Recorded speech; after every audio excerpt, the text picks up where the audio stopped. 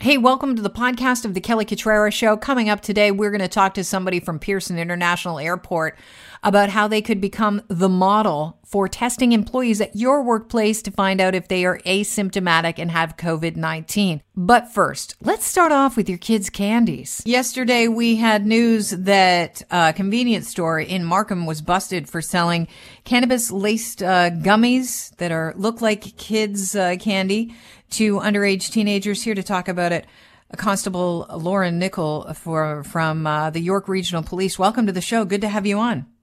Hi, thanks for having me. Okay, so you and the York Regional Police are making sure you want to send out a warning to parents to be aware of the fact that these cannabis gummies are floating around and were being sold in convenience stores. What are parents supposed to be looking out for? Because when I look at the pictures of the packages of these gummies, some of them say Starburst gummies. They look like candy. Others look like Skittles. What are the identifying features that would make a parent aware that their kid could be in possession of these cannabis edibles? Yeah, I think that's what's really shocking to most people who have seen these photos. I saw a number of comments on the photos on our social media accounts of people just saying, wait a minute, no, this is candy, right? No, they're all are containing cannabis if you actually really look closely at the label. So I think that's what, what I would recommend is if you have a concern, really look closely at it. The prices are obviously going to be different when you're seeing something with cannabis. It's not going to cost the same as typical candy. And there are some indicators if you look at the packaging really closely. But I think what the biggest thing is that, this should start a conversation between parents and their children about the fact that this is out there. Because I think, anybody who has, kids or teens, that the packaging itself, it looks so appealing to that age group, right? They're kind of so designed to look like, something that the kids are naturally going to want. So I think, making sure that people are aware that this is what's out there and this is what the marketing looks like, and that, unfortunately these are being sold in stores that are not supposed to be selling it, is kind of a jumping off point to start talking about it. Let me ask you this. Are these are illegal products? These are not legal products being sold illegally in places that aren't licensed? That was the case in this incident that we put out. So this was a convenience store that was not a licensed dispensary, and the products themselves they weren't licensed to carry or sell the individual items. Now, as far as each product they have, I'm not sure where that's at yet in terms of investigating whether or not the products themselves were legal or not. But the fact that this convenience store was selling it was certainly unlawful. Well, one of the reasons why I bring it up is that, if it's a black market product, it might not say anything on the labeling about dose instructions, whereas something from a reputable producer would let you know how much to take based on how high you want to get. I don't know about you, but when I was a kid, if there's a package of candy and I liked that candy, it was gone in one sitting. This is a massive worry to parents. So it seems like there's no dosage instruction on the package, correct? And that's been the concern for a lot of these different edible products as they started to come out. So we've had a number of different investigations that involved candy edibles and things that have no information. They're very unclear as to how much should be consumed. But again, when you're talking about these products getting in the hands of children, there would be no recommendations. I mean, that's not something that's safe for those ages. It's not something that would be tested on younger children. So there's no guidelines on what that should be. But you're absolutely right. When you see products that are not going through the proper lawful chains, they're not marketing them accurately, and they're not providing clear instructions and safety warnings around them. Speaking of marketing, a lot of things that they want to move quickly in a convenience store or at point of purchase, they're right near the cash. Where were these products found? You know what? I'll have to clarify that with our investigators because I'm not sure exactly where they were, like what location in the store they were being displayed. But it does sound like, in terms of the initial report that got this investigation started, the concerned citizen that actually contacted us reported seeing it being sold to young children who she believed were under the age of, sort of in the range of 12, 14 age groups. But we still haven't located those actual teens and children. So that's part of this ongoing investigation. But it did sound like there was some level of trying to conceal what was happening. So she indicated that it did look like it was something that they were trying to sort of hide while they were selling it to these young people. So where these items were on display in the store, I will have to confirm that with the investigators. When there's something like this going on, do you have time to send in an undercover cop to investigate, or somebody to kind of go in and try and purchase something like this to find out price point and things like that? Or is the prevailing wisdom, no, let's just get it shut down right now because there are kids out there that we need to protect? Well, that's certainly the case with putting out this warning. So as I mentioned, we're talking about this store selling to children. However, since we didn't locate those children yet, there's some pieces that we still have to continue to move forward. But the fact that we know that these items are out there, and the fact that we know that, we have information that suggests that was witnessed, we want to go ahead with it and make sure that parents are aware of it, and then they can start to take those steps. But in terms of the investigation and the charges that were laid, our officers, go through the proper procedures, right? They do, slow things down and make sure that they have the proper evidence to lay a charge and to conduct the seizure before they go ahead with it. So, but obviously it was quite quick. We became aware of it in January, and by February we had these items seized and these charges laid. With regard to the packaging and your warning to parents, you don't know who the teens were. They could still have these cannabis gummies and candies in their possession. What are parents looking for? Because I have a feeling there's going to be a few rooms tossed. Yeah, and I think, if you look at the photos that we put out, if you look really closely, there are on most of the packages some indication that it's not what it's portraying itself to be. So I think for some of the gummies, there's, the ones that look exactly like Sour Patch Kids, but if you look at the writing, it says like Stoner Patch or something that kind of gives it away. So I would say, first of all, like I say, have that conversation, start a discussion with your kids about the fact that this is out there and that, it is going to wind up being something that kids are looking for or after, or, trying to get themselves in possession of. So parents should be aware that, this is happening and start to have those conversations with their kids so that they know what they're doing. But if you are, coming across something that you're concerned about, there's also, there's going to be more information coming from the government in terms of the health side of things. So some of that information you might be able to get there, but really looking at the product again, looking at the package and trying to see if there's anything that gives it away. How proactive are York Regional Police being on going to other convenience stores to find out if there's more in the city of Markham and in York Region in general? Well, this particular investigation was driven by the concerned citizen that filed that report. So we really do kind of rely on that partnership with our community to let us know what else is going on in our community. We obviously can't be at every location all the time. We do have a number of projects, investigations that are geared around the Cannabis Act and those sides of things. But in this case, this was obviously driven by a citizen who saw something, trusted her instincts, and filed that report that led us to this. So we're incredibly grateful for that. And that's something I want to encourage. If any of our citizens see something or believe something is a concern, that, we want them to come forward, report that to us so we can start to look at it. I want to thank you for your time, Constable. Well, thank you for having me. Thanks for being here. All right. That is Constable Laura Nickel from the York Regional Police. Wow. That is worrying, to say the very least. When you're a kid, the most you got, as far as the effect of candy, is a bellyache from overeating the candy that you bought at your local convenience store.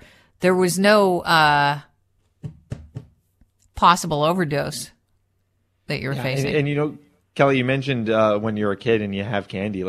I give my nephews some gummies, and I'm eating them slowly, one at a time. I'll even take a bite of a gummy. I don't just throw it in my mouth.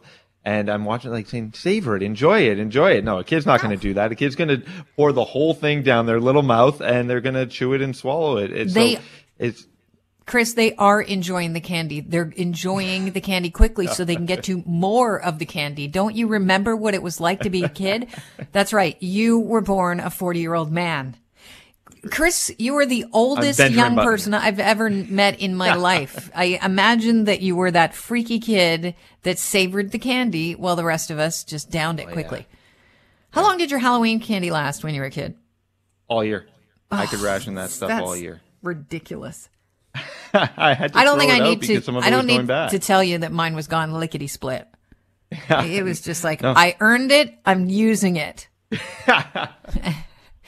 It made looking forward to Halloween exciting for the next year. If you already got a stash of candy still in your closet, what's the excitement about putting on the costume and doing the work? Candy.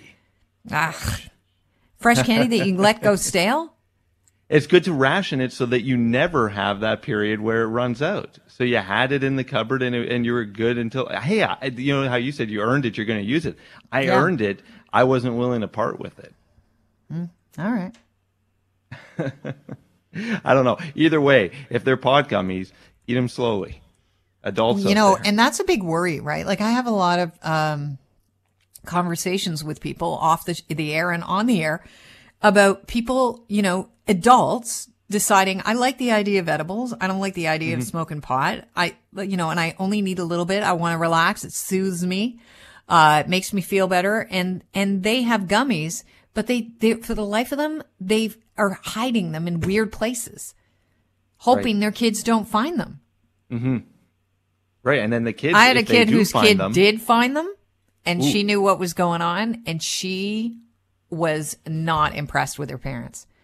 This 14-year-old read her dad the riot act. Hilarious. Yeah. Don't you know that drugs are bad? Just say no, Dad. Listen, one of the things that we know we have to do in order to deal with this pandemic is find out where the outbreaks are occurring before they even occur. And that will keep people safe, especially if they're working in large distribution or manufacturing centers, processing plants. Pearson International Airport is expanding their COVID-19 monitoring with workplace testing. It'll start on March 1st. And they'll be offering rapid PCR tests to asymptomatic employees. Here to give us the ins and outs of that pilot, Dwayne McIntosh, Director of Corporate Safety and Security at Pearson International Airport. Dwayne, good to have you on. Thanks, Kelly. Pleased to be here. Thanks for having me. I was shocked today to find out that there are more than 400 companies that are actually operating out of Pearson International Airport. Are these employees going to have access to this test? Who's going to be involved in the asymptomatic workplace testing? Yeah, thanks very much for the question. Yeah, we are looking to open this up to all 400 companies. It was really important to us to make sure that we had the capability for our airport employees to have access to testing. We all know that the public system is very strained, and it can take a couple of days to get results back. And then during that time, it kind of puts a lot of stress on the individual, their families, the colleagues, and certainly potentially the operation. So we wanted to make sure we had the availability of testing for everybody here at the airport that needed it. So we're really excited to get this thing launched. I think people are thinking, well, why now? You know, why haven't we been doing this sooner? And the problem has been we haven't had the lab capability when it came to PCR tests, but you have now, is this correct? 2 newly built labs at Pearson International Airport or somewhere near the airport? What's going on with that? That is correct. So this initial phase of this is a study, and it is funded by the National Research Council of Canada, the Industrial Research and Assistance Program. Their model is to really try and help Canadian businesses get technology into the market, and what a great relationship we've formed. You know, they want to do research, and we are trying to help out our employees. So what we've done is we've built 2 labs, one in Terminal 1 and one in Terminal 3. And we are using rapid PCR tests. So people can get results now in 2 hours. It's not like taking a test and sending it off to a lab. We're doing that work right here on site. So people get more immediate test results. And you know, they're able to go about their day, or at least inform their colleagues and family members whether they're positive or not. The challenge, obviously, you know, to answer your question of why now, technology also had to develop and come along with this, right? There's been a lot of things that have been talked about, antigen tests, which are, you know, like a simple test that takes 15 minutes, but the accuracy is not as good as a PCR test.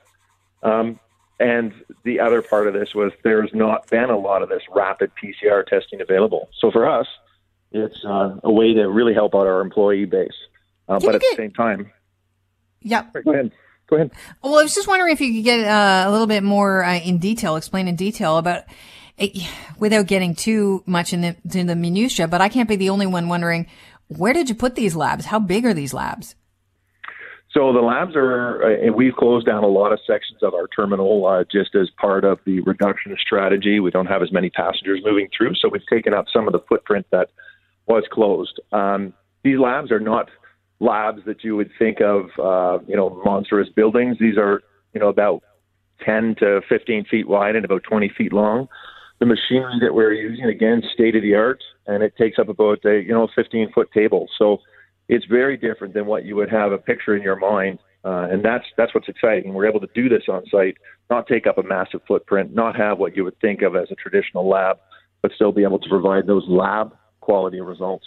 I know that you're starting this voluntary 10-week study on March the 1st. Is there a plan that if the study goes well to keep these lab testing facilities in place, moving forward so that if we end up in another situation where there is a virus of concern, we can start testing for it? Yeah, no, great question. Our goal here is for the study is to learn how we operationalize this in an airport environment, both for our employees and how we operationalize it for our passengers. Our goal is to look at, to take those learnings and to potentially advance this so that it's here and it's sustainable going forward. So maybe create something more permanent on our property. We'd be looking to do that so that there would be a seamless transition from the end of the study going forward. That is our hope. For sure, because we do not want to have this happen again. No, it would actually solve a lot of problems. You probably wouldn't have to shut down flights like we have and do the restrictions could be avoided on the grand scale that we're on right now if we can only test for people. And you're launching this 10-week study. You're going to also use antigen testing. How is that going to work? Because antigen and PCR tests are different. Can you just outline how the study will work? Yeah, absolutely. So there's multiple components to the study. The first part is that we will be providing access to those who need lab-based quality test results to confirm whether they're COVID positive or not. And that is the rapid PCR test, which is Lumen Ultra device. It's Canadian-made. And then we are also doing some research with the National Research Council using Response Biomedicals. So everyone that does a PCR test as part of this study will also have to do an antigen test.